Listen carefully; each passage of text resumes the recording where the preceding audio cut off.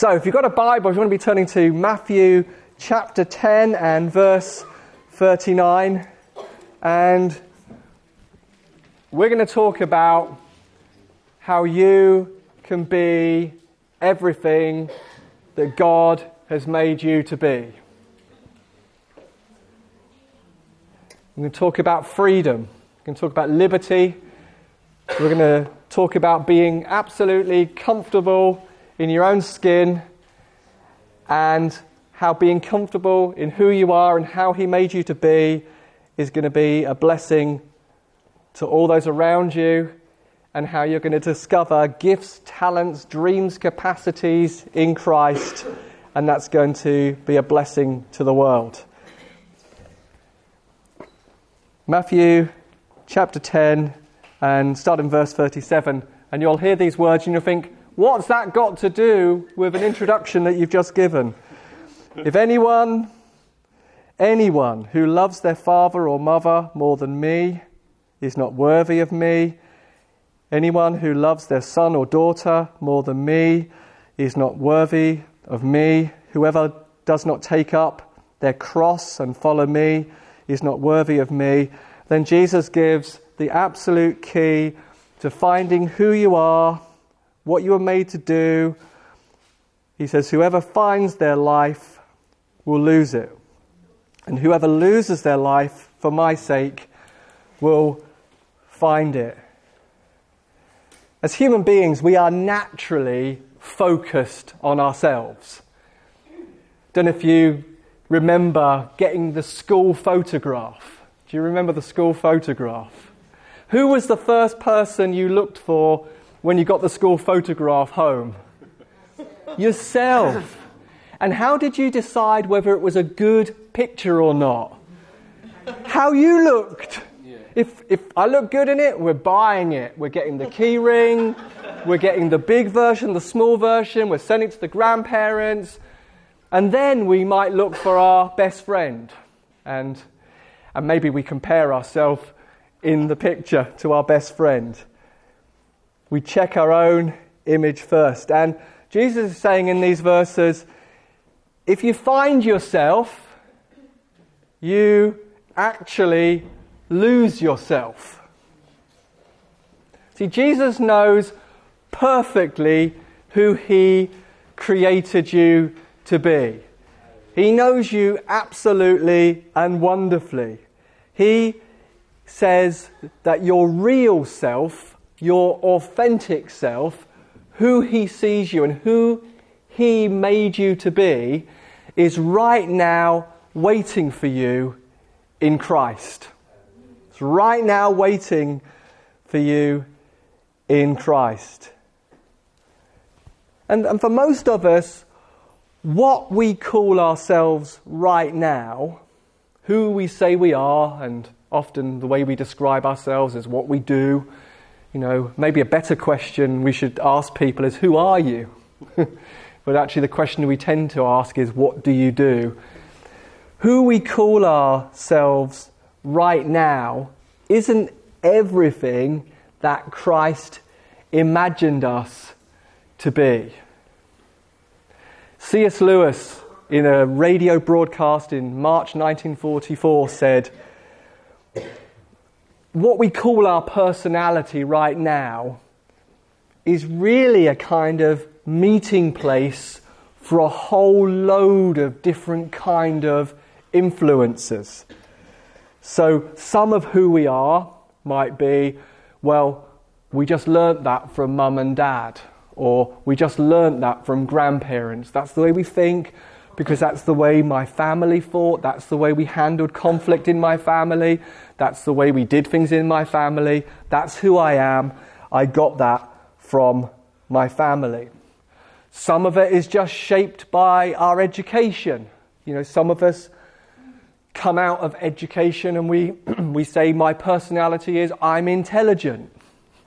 Other people struggled in their education and say, well, I'm thick.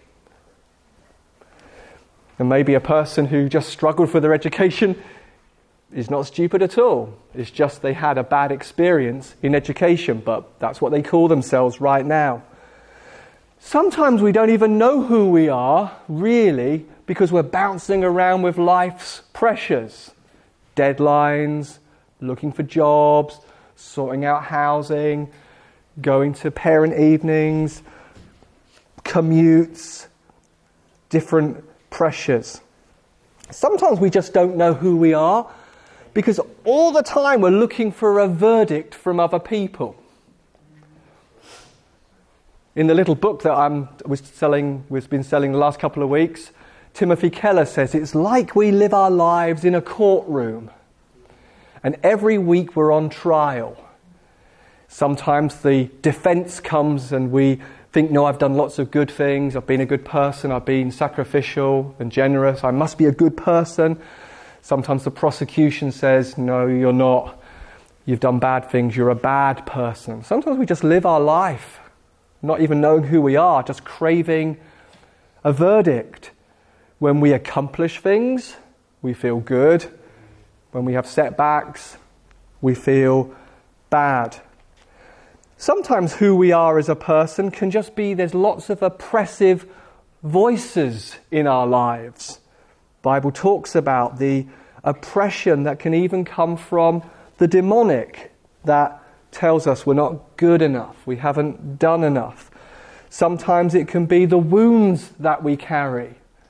Our personality is shaped by someone influential in our lives who said something harsh or cruel. Sometimes it can be the wounds of other people's failures or our own perception of our own failures. Our personality isn't really coming through because there's so many wounds, broken spots. Or it can be the lies we believe about ourselves and who we really are. Rejection, perfectionism, fear, comparison, competition with other people. So C.S. Lewis says, yeah, who you are right now is a kind of meeting place for loads of stuff that's going on. And when we stop and pause, we realize, who actually am I when there's all this stuff? The self that God intended you to be can only be enjoyed through coming to Christ in surrender. That who you were made to be cannot find complete free expression anywhere else than coming to Christ. You can't find it anywhere else. Why is that? Because God is the source, the originator, the creator of you and me. He's our origin. He knitted us together. He knows who we are. He designed us. He made us. There's nowhere else we can go to know who we truly are than to come to the creator of personality, God himself, in absolute abandonment. That's why Jesus says, whoever finds their life will lose it. Whoever loses their life for my sake will find it. And we can then come to the conclusion then, okay, if humanity can only find who they truly are through abandonment and yielding and surrender to Christ, doesn't that mean we'll all just be exactly the same then? Does that mean that instead of finding personality, you discover there is no individual unique personality, just Christ's personality kind of squashing down all our personality? If we all just come to Christ like this, do we cease to be unique and distinctive? And again, C.S. Lewis says, if you think about salt, salt is a very, very strong thing, and we would think that the power of salt would overwhelm a dish. But actually, salt brings out the unique flavour of a dish. And so in coming to Christ in complete surrender, rather than Christ dominating our personality, we discover who we truly are. That it's in Christ that we discover the unique dreams that we carry. We discover the desires that we carry. We can discover the likes and the temperament and our talents and our gifts.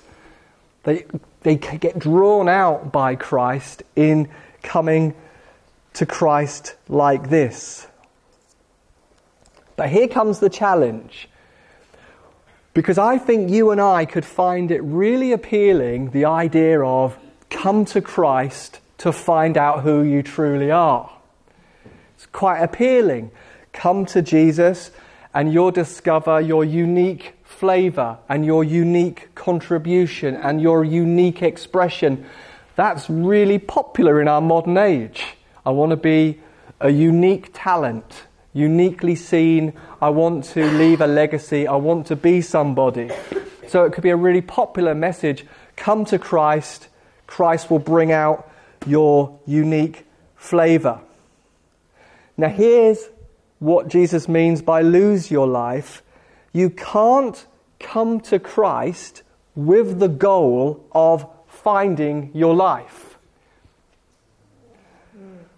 That can't be the motivation. It can't be I'm going to come to Christ with some kind of yielding and some kind of surrender, and then when I come to Christ, I'll find out my personality. I'll find out who I am. That I'll kind of come to this place where the mask can drop and I can be my authentic self and I can be free. We can't come to Christ with the goal of finding our personality. Coming to Christ in a way that brings freedom, anticipation, and liberty requires that we come to Christ without even thinking what will happen to our personality, our desires, our outcomes, and our dreams. And I think we find this really hard as human beings. We said right at the beginning, we're naturally focused on ourselves. And yet the way the gospel and the kingdom works is you can't find yourself without completely losing yourself in abandonment and yielding to Christ. It means, some other people say, it means loosening the death grip by which we hold on to things. That God gives us all things to enjoy. God's the author of dreams, He's the author of desires, He's the author of delights. He's not a killjoy, but we can't know true liberation while we hold on to things like with a death grip and wanting certain outcomes. That the kingdom in its real complete liberation only works as we come to Christ with absolutely no strings attached. That's where He's taking us. That's where the life of being a disciple takes us. That's where the process is taking us, to the point where we say, because you love me, I trust you. And because I trust you, I let go. And I abandon who I'll be, what I'll do, and what's going to happen to you and your faithfulness.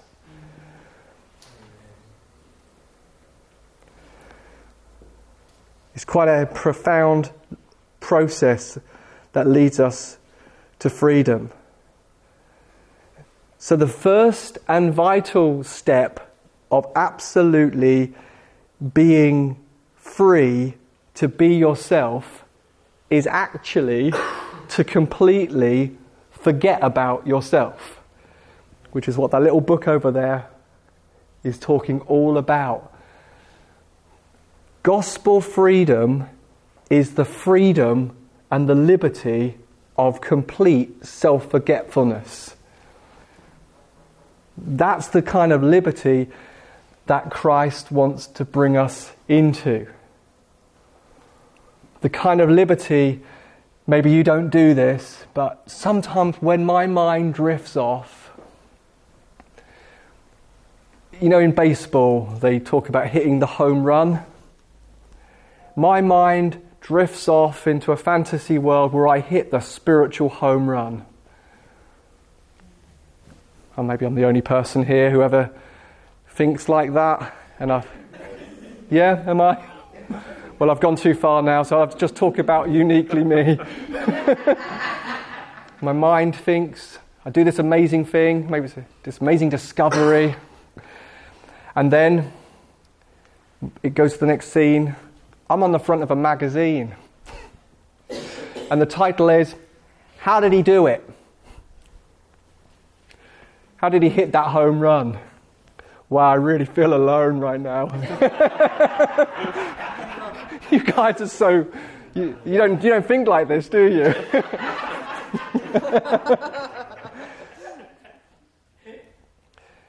And we just want to discover ourselves as a special person.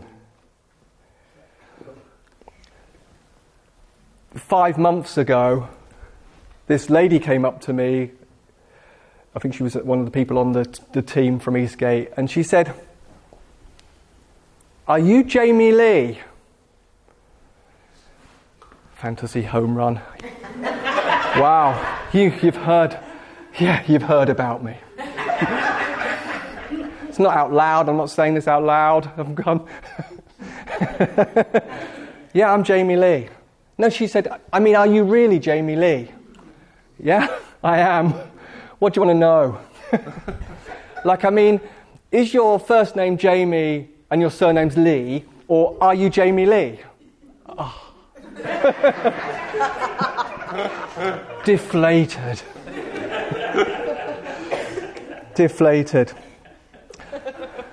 I lived the kind of, the balloon that puffs up and you're filled with the accomplishment, and the moment of deflation when that's not really what she was asking at all.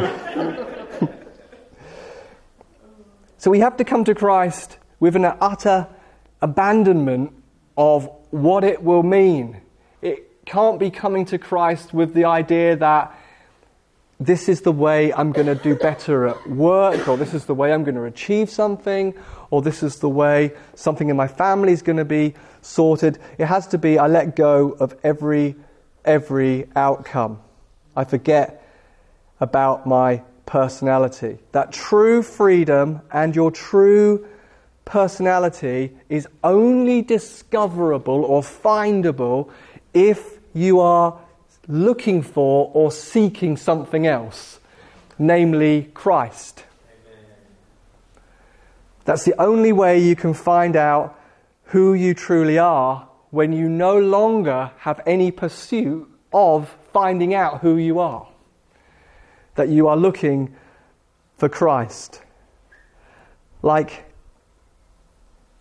For example, if you make a good impression on somebody, isn't it often because you've stopped thinking about what sort of impression you're making on somebody? Have you ever done that? You've gone to an interview or whatever it is in life, you're not even thinking about yourself, you're just being you. Just expressing who you are, your passions, you're not trying to be impressive, you're not trying to make it bigger than it is, you're just saying, this is just what I can bring, this is who I am. And you completely forget about yourself. Have you ever got so anxious and nervous and fumbled your words and got it all wrong because you were absolutely desperate in that moment to make a good impression? And you beat yourself up and you think, I looked foolish, I looked silly. Because you were trying to make a good impression, you ended up not being your true and authentic self. So here it is, when you give up yourself, who you are, the impression you're making, whether you're successful, whether you're significant, whether this is going to happen or that's going to happen, when you give up yourself, Jesus is saying here, you find your real self. When you lose your life, you find it. Again, I'm quoting C.S. Lewis. I've just been listening a lot to him recently. He's the guy who wrote Narnia. He's written some great spiritual books. The broadcast I was listening to goes back to 88 years ago.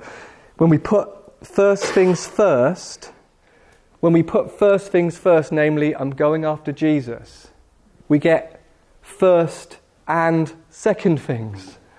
Seek first the kingdom, and all these things will be added onto you. But when we seek second things first, we end up losing both first and second things. When you look for Christ, you get Christ and everything else thrown in. Can I promise you that every desire and dream you've got right now is what you'll get? No, I can't. But the dream is, it ceases to really matter because you got Christ and you trust him and you look for his wisdom to work it all out. When you look for yourself, you lose yourself, and often you suffer with stress and desperation and discouragement and heartache, emotional, sometimes ruin inside, because you're so desperate trying to make something happen. But when you get things in the right order, you get life. Remember, there was a night, we have a loft and with the window open, and you can often hear foxes, and I don't know what's going on, but there's some fights going on that sound terrifying. I don't know if you heard them. And there was one night where it went on and on and on, these two foxes fighting. And Rochelle said, compassionately, "Why don't you just hurry up and die?"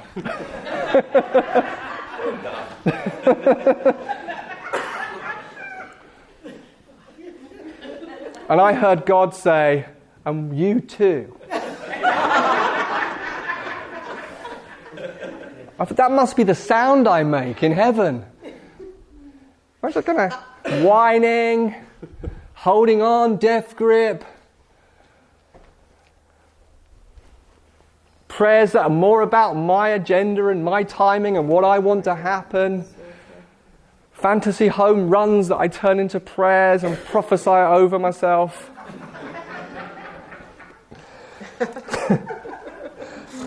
Hurry up and die. Jesus said, "Take up your cross and follow me."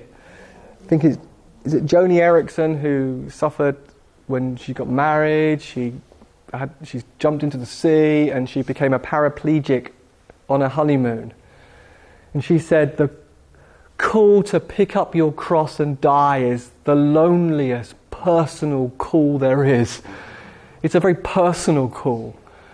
It's a call to go to Gethsemane on your own. You know, the garden where Jesus prayed before the cross. It's the moment where you personally say, "Not my will be done, but yours." It's the personal decision to die, to pick up your cross. Not because God is not offering life, but by faith knowing, wow, this is the doorway to life. This is the narrow gate that's leading to the wide open place. Because you've got a life for me. When America was trying to get into space, one of the first things they needed to do was to break the sound barrier. Because they needed to get, I think it's at 750 miles an hour or something, they needed to get to break the sound barrier, and they were pushing and pushing and pushing, and one time one of the planes was attempting to break the sound barrier, and the plane exploded and someone died, and another pilot took on the challenge, and they pressed for about 6 or 7 times to break the sound barrier, and eventually they did it. And this guy said, on the route to breaking the sound barrier, it was like everything shook.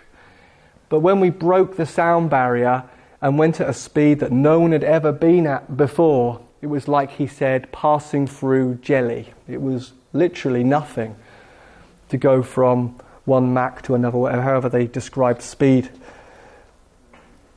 And again, in the Emotionally Healthy Spirituality course, the guy goes on to say, the writer in that book using an illustration says, that's like us.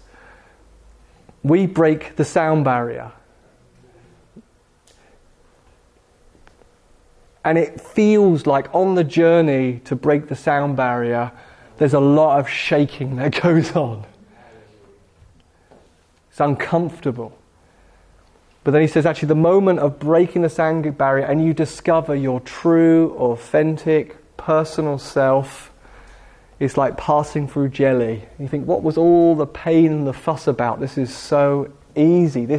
I never want to go back to thinking about myself. I want to just live in this new expansive place. That God has, like that pilot did something that had never been done on the earth before. No one had ever travelled at that speed before. There's never been a you on the planet ever. Never been you and me ever on the planet. The world is watching, and the hosts, as it were, they talk about in Hebrews 12, the witnesses are watching to see what it looks like when you break the sound barrier. It's never been seen before. What it would look like for you to lose your life, to find your life, and be who He imagined you to be. No one has ever travelled at that speed before. And the doorway is a lot of shaking, so a dying, but a going into a wide open space where you discover, this is who I am. And you know what? It might not be radical change in any of your circumstances. It just might be that when you walk in the room, you just don't care what other people think, and you don't even care what you think, and all you care about is what God thinks. Who knows what that's going to sound like where you are, in your workplace, in your family, in your life. It might be that as you, as it were, break the sound barrier and discover who you are in Christ, ideas and inventions might come along. Why? Because you don't really care about impressing anybody anymore. You're not looking to find that discovery so that you'll be special. You already know you are special. That liberates your mind to be able to discover in your profession. It might be hard conversations that you've never been able to have. You'll be able to have because you're liberated from the fear of what people might think. It's a whole load of stuff. You might just go to bed at night and thinking, do you know what, it's been an amazing day. Can I say I've done anything spectacular or amazing? No, I just loved people, I encouraged people, I forgot about myself and I thought about those around me. It could be a whole host of things. Sometimes why don't we want to pray for that sick person? It's because we're terrified of what it might look like, what they might think of us if nothing happens. Imagine just loving people well and not caring. Just loving so well that you're not thinking about being impressive or making an impression or anything like that. Jesus says, if you find yourself, you lose yourself. If you lose yourself, you find yourself. As it's no fool who gives up what he cannot keep to gain what he cannot lose. It's just makes perfect sense. It's no fool who gives up what they cannot keep to gain what they can't lose.